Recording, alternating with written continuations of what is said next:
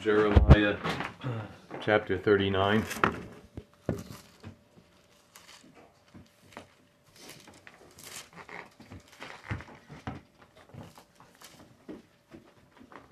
While we're turning there, I have a thought that came to me while we're singing these hymns today. Many would say, why do you sing these old hymns? The music is so out of style. We don't sing like that anymore, and blah, blah, blah. There's a message in there. If you can look past, some of those kind of details and look past that, there's a message. So we sing these hymns here every other week because there's a message in them from ages past that's still appropriate today, still applies to today. Draw me near to the cross where thou hast died. Lead me to Calvary. This is a message of telling us the way, this is the way to connect with God. It's through Calvary, through the blood of Jesus. And many of these hymns have that message in them. And so there's a message not just from this generation, but we see that from generations past. That this is not a new message. It's some of these hymns go back to the 1400s and so forth, and 1500s, and so we see that in all these different generations, they see the same thing. They see a message that's eternal, and a message that is ageless and timeless.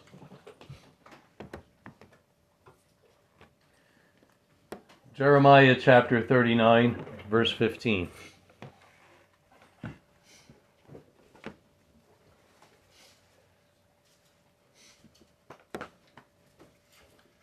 Meanwhile, the word of the Lord had come to Jeremiah while he was shut up in the court of the prison, saying, To verse 18, I'm sorry.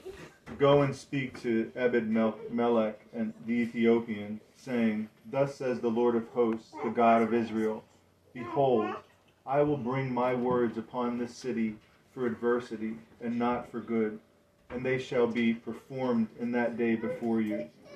But I will deliver you in that day, says the Lord, and you shall not be given into the hand of the men of whom you are afraid. For I will surely deliver you, and you shall not fall by the sword, but your life shall be as a prize to you, because you have put your trust in me, says the Lord. If we listen to this message that's contained in this particular passage, God is about to bring judgment to Israel, to the nation of Judah. And it's God's judgment he brings Nebuchadnezzar, king of Babylon, because Judah has fallen into idol worship and all kinds of immorality and ungodliness. And God's prophets told him judgment is coming. But to Jeremiah and to this man here, this Ethiopian, Jeremiah says, give him this message. He says, I will surely deliver you. You shall not fall by the sword, but your life shall be a prize to you, because you have put your trust in me. And that's the name of this message today. Because you have put your trust in me. There is a connection between what we believe and where we put our trust and what we receive. We often talk about in Ephesians chapter 3, where it says, God is able to do exceedingly abundantly above all that we ask or think, according to the power that's at work within us. What's going on inside of us? And is it faith going on inside of us? Or doubt and mistrust and unbelief? Is there hardness in our heart to the Word of God? Because that's what this message is all about. Judgment came against Judah and Israel because of their hardness of heart towards the Word of God. They didn't believe it. God spoke about Israel as being a people in whom is no faith. It's not because God hadn't given them reason to trust Him. but they hardened their heart through the things they saw and heard. And this is a message to us because we see dark clouds on the horizon in this world. We see that judgment is coming. And Jesus said, remember Lot's wife, when it came to the judgment that's coming, who turned back in her heart to the place where judgment was coming. Her heart was in the wrong place. The message of the 10 virgins, 5 are foolish, 5 are wise, 5 were unprepared, 5 were prepared for the coming of their master. And the message is for today. To be ready, Jesus said, because he is coming as a thief in the night. And so we look at this message to this Ethiopian man that God gives Jeremiah to give to him. He says, judgment's not going to come upon you because you trust in me. Because you trust in me. We trust in Jesus. We trust in the blood of Jesus for forgiveness of our sins, for deliverance, and for our help in this life and when we stand face to face before God. Because it is appointed for man once to die, and after this the judgment. And so the blood of Jesus, the Son of God, cleanses from all sin. We put our trust in him. And we are called to put our trust in him for our life, for our future, for our everyday. Now people will say, you know, I can't be praying every minute of my day. I've got things to do. I can't have all this stuff in our mind, my mind all the time. But there's such a thing as committing our way to the Lord. When it says trust in the Lord with all of your heart and lean not to your own understanding, acknowledge him in all of your ways and he will direct, he will guide your path. Do not be wise in your own eyes. We want to think about this. We often meditate on this because it's very important and it affects every area of our life. It says all of our heart, to trust him with all of our heart. Not part of our heart, but all of our heart. This is an all-in proposition. That I'm all in to follow Jesus. And I'm all in for his guidance and his deliverance and his direction in my life. To be a light to my path and a lamp to my path, a light to my feet. I think it's the other way around. A lamp to my feet and a light to my path. Sorry. I want that for my life. I'm committed to that. Lean not to my own understanding, my own logic. The logic of men, the wisdom of men, the psychology of men. Not to lean on that. Doesn't mean they're never right. It's different than leaning on somebody. We have the hymn that says, learning to lean on Jesus. I remember a Christian brother who was in terrible straits when I was a young Christian. And I said to him, Jim, how you doing? And he said, I'm learning to lean, brother. Learning to lean on Jesus. You know, I can't even talk about some of the things that man was facing. But God brought him through it. And God will bring us through whatever we have to face too. If we don't lean on our own understanding, our own logic, our own reasoning, our own intelligence. Yes, they're there for a reason, but don't lean on them. Don't lean on them. Acknowledge him in all of your ways, and he will direct your path. You know, there's great confidence that we can have if we call on him, if we draw close to him and pour out our heart to him about our life. You know, as a young person or old, doesn't matter. But you know, a young person has his whole life in front of him, her whole life in front of her. Where do I go? What do I do? You know, all these things there's so many things that we're faced with in life. And you know what? We think that only is when we're young, but it continues throughout life. And, we can be in confusion our whole life. The confusion of childhood and teenage years can go through the whole life. Can just continue and continue and continue. And never stop. Just be on the merry-go-round of confusion. But here it says this. If we acknowledge Him in all of our ways, He will direct our path. And we can say, well, I've been praying and I'm acknowledging Him, but where's His direction? We can have confidence if we do our part, that He is directing us. And all the confusion and all the anxiety and all the angst of life will cease. Because we have this thing, this confidence that we have acknowledged Him and now He's going to direct our path. And He's going to put thoughts in our head. He's going to show us different things. He's going to guide us through life. And there's going to be things along the way. It says, turn to the left, turn to the right. As it says in the book of Isaiah, you'll hear a voice behind you saying, turn to the left or the right.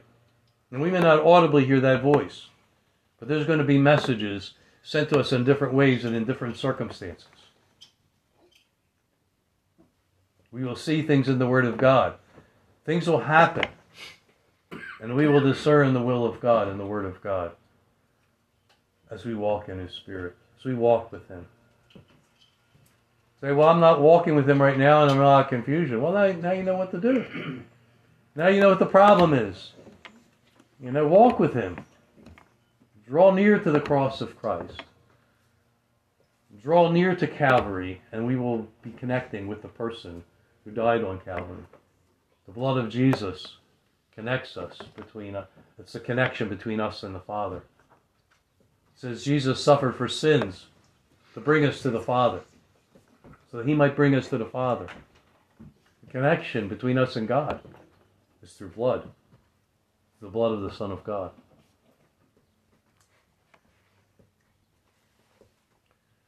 The next one is in Jeremiah 17.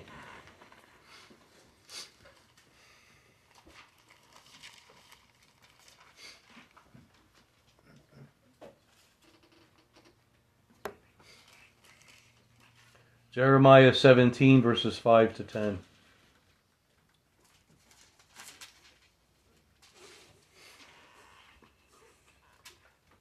Thus says the Lord, cursed is the man who trusts in man, and makes flesh his strength, whose heart departs from the Lord. For he shall be like a shrub in the desert, and shall not see when good comes, but shall inhabit the parched places in the wilderness, in a salt land which is not inhabited. Blessed is the man who trusts in the Lord, and whose hope is the Lord. For he shall be like a tree planted by the waters, which spreads out its roots by the river, and will not fear when heat comes. But its leaf will be green, and will not be anxious in the year of drought, nor will cease from yielding fruit. The heart is deceitful above all things, and desperately wicked. Who can know it? I, the Lord, search the heart. I test the mind, even to give every man according to his ways, according to the fruit of his doings. Well, there's a very clear picture here, isn't it? Cursed is the man who trusts in man. What does it mean to trust in man? It means to trust in man, like any man, to lean on the wisdom of man, whether it's our own man, ourself, our own wisdom, or the wisdom of others. And there's a lot of that going on in the church, in Christendom. I hate to say it, but that's the fact. I hear it in preachers. I hear it in Christian psychologists. I hear it in all kinds of Christian political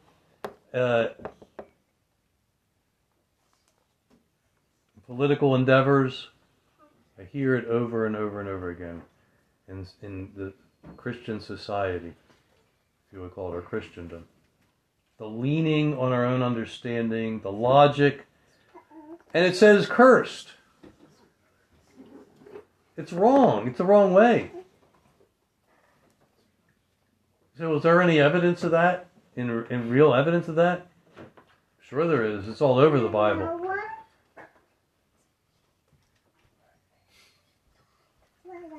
After the fall of Jericho, and you can look, there's a couple examples from the book of Joshua. We won't take the time to go into it, but after the fall of Jericho, what happens? They say, oh, there's this little city over here. That was the big city of Jericho. God made the walls fall down and the whole army attacked them. But there's only this little town up here. It's called Ai. And you listen to them talking, and you say, let's just we only need like 3,000 men. And you begin to hear this logic. It's a small town, and we don't need a lot of guys. We'll just take 3,000 soldiers, and we'll go up there and attack. And that's what they did. And it says that as they attacked it, it says they ran from the Gibeonites, or from the people of Ai. They ran from them, and 36 of the army was killed. 36 men were killed. And it says that Joshua fell on his face before God, and he was completely bewildered. Oh God, if you just let us stay on the other side of the Jordan River, what is going to happen to us? We're going to be swallowed up by our enemies. And he's in complete despair. And in his heart, he's in retreat. Joshua, the great Joshua, this great leader, in his heart and mind, he's in retreat. This is one of the two spies who gave the good report when they saw the giants, and they saw, when Moses was still around, sent them in. Gave a good report. What's going on here now? God told him to get up off your face. Israel has sinned. And he went through this whole thing of why. But you see, they were presumptuous. They went ahead of God, and they used logic, and they leaned on their own understanding. But if they would have sought God first, God would have given him the message that he gave Joshua. But you hear them talking, oh, that's just this little city, and we don't need a lot of people. And they got beat up. And they got embarrassed, and they got bewildered. And they were in retreat. They were scared and in fear. What's going to happen to us? But if only they would have sought God before that, and God would have told him, I'm not going to be with you because something has happened here. The next example is also in Joshua, because after they destroy the city of Ai, when they follow God's instructions, and God tells them how to overcome Ai, then the Gibeonites, they're scared. They hear what God's doing. They hear how the Israelites had crossed the Jordan River and what God had done for them in Egypt, and how God opened up the Red Sea, and 40 years later how God opened up the Jordan River for them to cross it on dry land, and how Jericho had fallen out. Ai felt, they're scared. The city of Gibeon is scared. So they deceive Israel and have them make a treaty with them so they don't hurt them. And they swear with an oath. And God said, before they cross over the Jordan, make no covenant with any of these peoples of the land of Canaan. And here they've done it. What happened? How did they fall into this trap? If you read and listen to the story of Joshua, it says that these Gibeonites came with old beat-up clothes and old bread that was moldy and water bottles that were all dried and cracked. And it says that we come from a far country, far away. And look, all this bread was fresh when we came, and these clothes, and look at our sandals are all torn up, and the water bottles were new when we came and everything. Now look at us now. And the telltale message is this. It says they looked at the bread that was moldy. It says they looked at these people, and they made a treaty with them, but they did not seek counsel from God. And 3 days later they discovered, oh, these people are right from over there in the land of Canaan. They're Gibeonites. They had fallen into the trap of leaning on their own understanding. This message is a message that is for today, about leaning on our own understanding.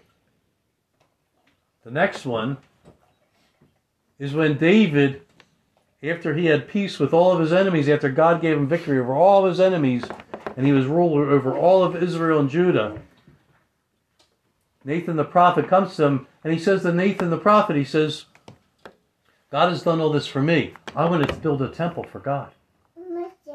And Nathan's response is, God is with you. Do that, all that is in your heart. And then, when Nathan was on his bed that night, God said to him, go tell my servant David, you will not build a house for me, but a son after you will build it. So Nathan had to go back with a red face and say to his king, David, God says you're not going to build it. Your son's going to build it. How did Nathan make such a mistake? A man who God had spoken through many times. God had worked through many times. How did that happen? He didn't seek God's counsel on it. He just leaned on his logic. God's with you. Go ahead, do it. That makes sense. That's great. We make this mistake all the time. Until God wises us up and begins to show us the error of our ways, when we start blowing up our life and making mistakes and shooting ourselves in the foot and being bewildered and we're on our face before God. God, what happened? Where are you? And all this other stuff, and we making all these errors, and where we're confused or we don't know which way is God's way. Yeah, we make this mistake until we learn to stop making this mistake and to acknowledge Him in all of our ways, to seek God to direct our life instead of leaning on our own understanding, walking in pride and choosing our own way and choosing our own will over the will of God. We make decisions based on our own will and our own logic. It is a war between the flesh and the spirit. Our flesh, our carnal mind, and the Spirit of God. It's not a new thing.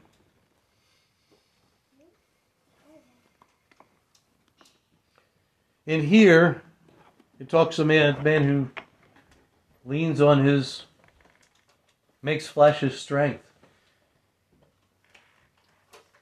He trusts in himself. He trusts in his wisdom. He trusts in his resources. Like we saw in these things that Israel did. It says it's a desert.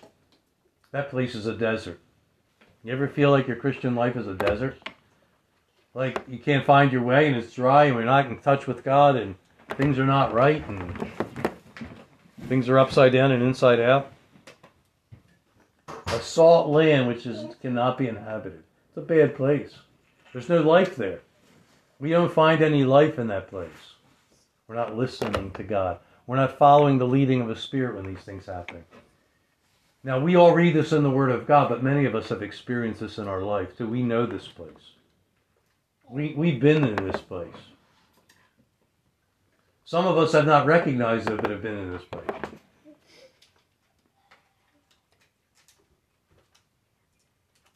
Blessed is the man, verse 7, whose trust is in the Lord and whose hope is the Lord. Our hope is God, not just in God. Our hope is Him. He is our hope.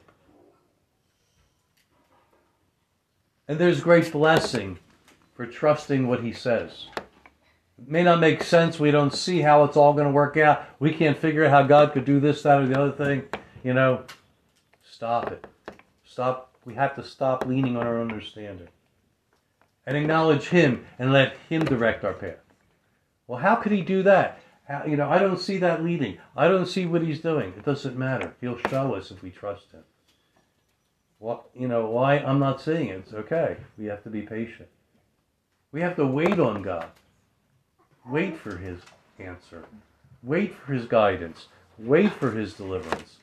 We read a couple weeks ago, those who wait on God, He will renew their strength. There's a waiting period.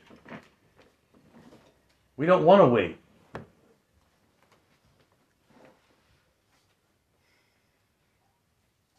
Follow those who through faith and patience inherit the promises. We receive and inherit the promises of God through believing God and continuing to believe God in patience and waiting in patience and waiting, have faith and waiting. And so how is God going to do all this? I don't know. If each of us laid out their life right now and said, well, how's God going to figure this out? I don't know. I don't have an answer to most of that. Some of it's in the Word of God, a lot of it isn't. I don't know, but He knows. He knows. And if we would acknowledge Him and wait for Him and trust Him along the way, He'll show us. Because we trust Him. Because we trust Him. He will show us if we trust Him. And it says that we will be like a tree that's planted by the river. You know, it says even in the time of drought, when it's not raining, it doesn't matter. You don't need to be watered because you're right there. You're at the river. The last place to dry out is the lakes and the rivers. If you're out in the middle of the field, you're going to need somebody to dump buckets of water on your tree. But if that tree is planted by the river, it's going to be a long time for that thing dries out. You know, the river is going to outlast the drought, and the roots are right there. And it says because of that, because we're connected in faith with the Lord, what are these times of drought? The year of drought. We will not fear when the heat comes. We will not cease yielding fruit. That's life. Life is full of problems. The droughts and the heat and the hail and the winter. Life is full of problems. But if we would trust Him through those problems, we will not stop bearing fruit because we're right there connected with Him. Just like the tree that's planted by the river is connected with the river. We're at the source. We're at the source of life. Not out in the desert. When we're not trusting God, we're out in the desert and we feel that way. Our walk with God feels dry and crumbly.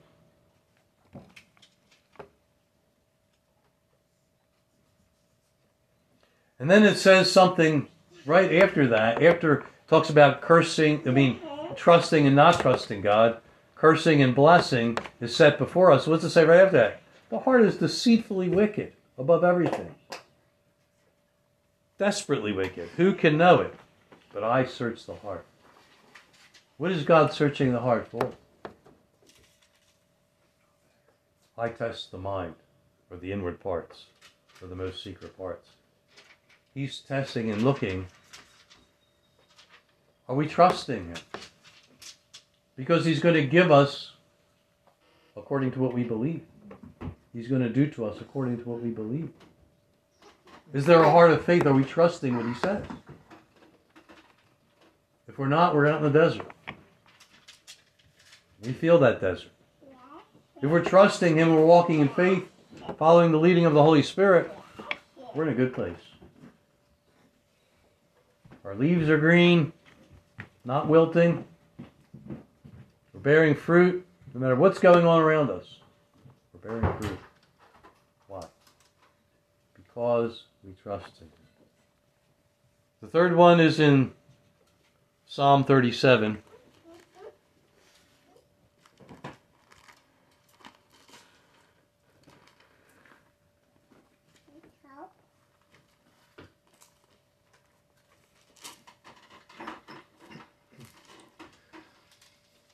Verses 39 and 40.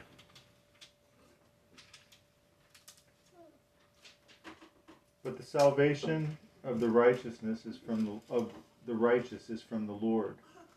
He is their strength in the time of trouble, and the Lord shall help them and deliver them. He shall deliver them from the wicked and save them, because they trust in him.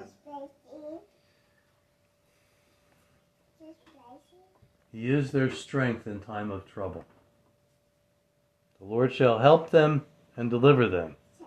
He shall deliver them from the wicked and save them. Because, here it is again, because they trust him. Deliverance comes through faith and trust. For eternal life and for help in this life. For deliverance in this life from the devil, from all the work of the evil one,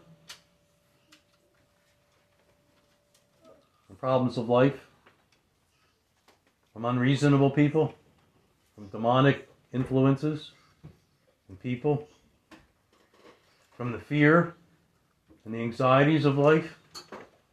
There's no one who's immune to these things. I can remember as being in my mid-teens and being scared of every kind of disease from worldly influence. My dad used to put all these medical shows on TV. People had cancer and stroke and heart attack and all these things, and you're a little kid watching this stuff. And, you feel a little pain. I go, like cancer. So this is all unreasonable, sure, but it's evil influence. And I didn't find relief until I came to know the Lord, came to the cross, and released from the fear of death, bound by the devil. The Lord shall help them and deliver them. He shall deliver them from the wicked and save them because they trust him. You see that trusting God for eternal life is not an option. And you see trusting God in this life is not an option if we want his help. But if we lean on our own understanding, and we lean on the psychology of this world, and the wisdom of this world, and the politics of this world, and the guidance from Christendom that differs from the Word of God, we won't find peace and deliverance in those things. We'll find confusion and trouble because it's the flesh. Because they trust him. If you go earlier to the beginning of the Psalm 37, verses 1 to 7, let me read them. Do not fret because of evildoers, nor be envious of the workers of iniquity, for they shall soon be cut down like the grass, and wither as the green herb. Trust in the Lord and do good. Dwell in the land and feed on his faithfulness. Delight yourself also in the Lord, and he shall give you the desires of your heart. Commit your way to the Lord. Trust also in him, and he shall bring it to pass. He shall bring forth your righteousness as the light, and your justice as the noonday. Rest in the Lord, and wait patiently for him. Do not fret because of him who prospers in his way, because of the man who brings wicked schemes to pass. Mm-hmm.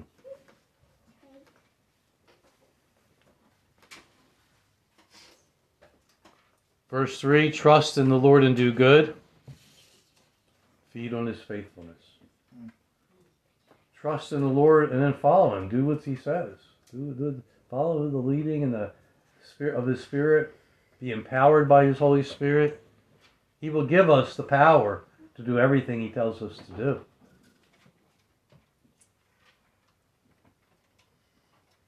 Commit your way to the Lord. Trust also in him, and you'll bring it to pass. There is such safety and peace in committing your way to him and just, Lord, I don't know how you can do this. I don't know where the whys and the wherefores. I'm trusting you for my life. If we can trust him for our eternal soul, our eternity, can't we trust him for this short time here? whatever many years we have here. It's the time before eternity, the short time before eternity. And what's the problem? The problem is that we follow our senses, our flesh, what we see. We put our trust in what we see and hear. What's going on around us.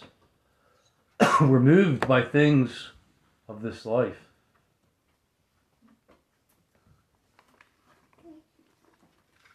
And there's a difference between walking by faith and by sight. Apostle Paul says we walk by faith and not by sight. Not by what we see and hear. We walk by what the Word of God says. Walking means living. We're living by these things. We're living by every word that proceeds from the mouth of God. As Jesus said, man shall not live by bread alone, but by every word that proceeds from the mouth of God. Those words were spoken by Moses, I believe, and Jesus repeated them. Living by them means we're trusting in them and we're ordering our life according to them. Committing our way to Him.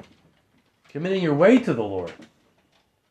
Not being self-willed, well, this looks right and that looks right, and I like this and I like that. I want to do this. I want to be this for my kids, and I want to do that for them, and I want to do this on my job and my career, and I want people to see me this way and that way. Stop it. Commit our way to God, to His will, not our will. It says, delight yourself in the Lord, and He will give you the desires of your heart. Well, one of the things you're going to notice if you've been a Christian for a while is that if you delight yourself in the Lord, some of your desires are going to change. As we walk with Him and He gives us the desires of our heart, some of those desires change. Because He shows us that some of the desires are not good for us. We're not good for others. We're not according to His will. Some of them are. And He will give us them. That's part of trusting that He knows better. And He knows. He knows what's best for us. 1 Samuel, God says to the prophet Samuel, as Samuel leans on his own understanding, when he goes to anoint the next king of Israel, after Saul had fallen from God's grace, and he was going to choose a new king, God sends him to the sons of Jesse. And Samuel sees the first son of Jesse as he comes before him, and he says, surely God's anointed stands before him. God says, I've rejected him. Samuel, prophet of God, leaned on his own understanding. Common sense, understanding. He was leaning on it to provide the next king of Israel. And God said, nope, it's not him. I've rejected him. Because, and listen to what God says, man does not see as God sees. Man looks upon the outward appearance. God looks upon the heart.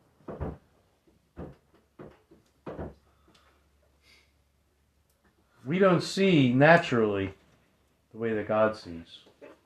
It is only as we walk with Him and trust Him and commit our life to Him that we begin to see things differently. We get a new vision of life. We make our decisions differently because we see differently. We walk differently. We live differently. God gives us a new vision, a new heart, a new song. And that's the difference. We see differently as we trust Him. It begins to open our understanding to spiritual things. Because if we just go according to what we see, we're going to be like the prophets, godly prophets who made mistakes.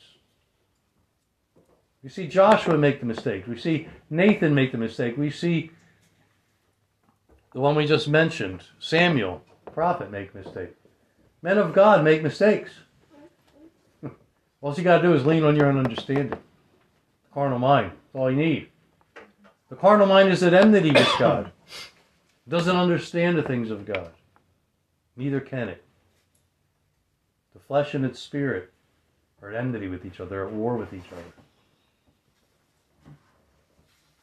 God opens our understanding as we draw near. The children of God have a new way and a new life in Him.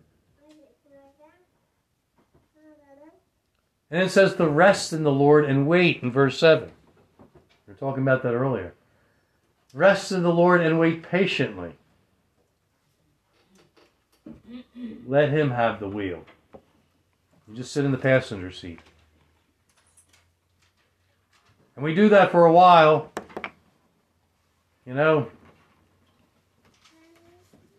I remember when I was part of Liberty Ministry over here at the prison house in Eagleville.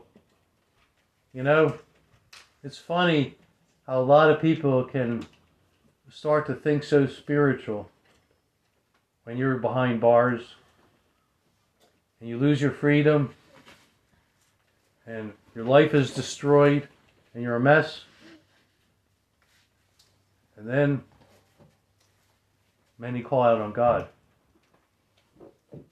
But when they get out of jail and they're free, God starts to put their life together. They go back to their old way. What happened? In the prisons they call it jailhouse religion.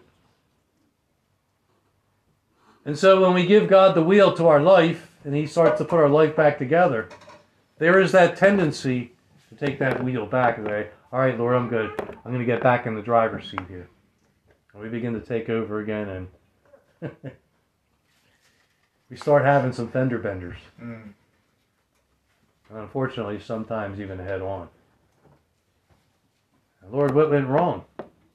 Well, whose hands are on the wheel? Look at the fingerprints. You see your own fingerprints are on the wheel. We're not resting and waiting patiently for God to do what He's promised. Because God's going to do it in His timing and not when we snap our fingers.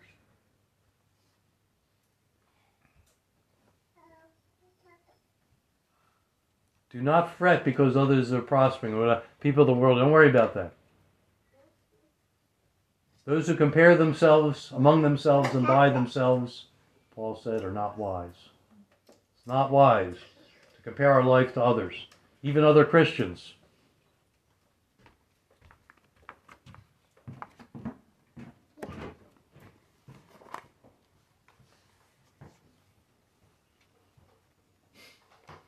I'm going to stop at this point. I'm going to open up to you, Dave, and the other brothers that have a word from God. I want to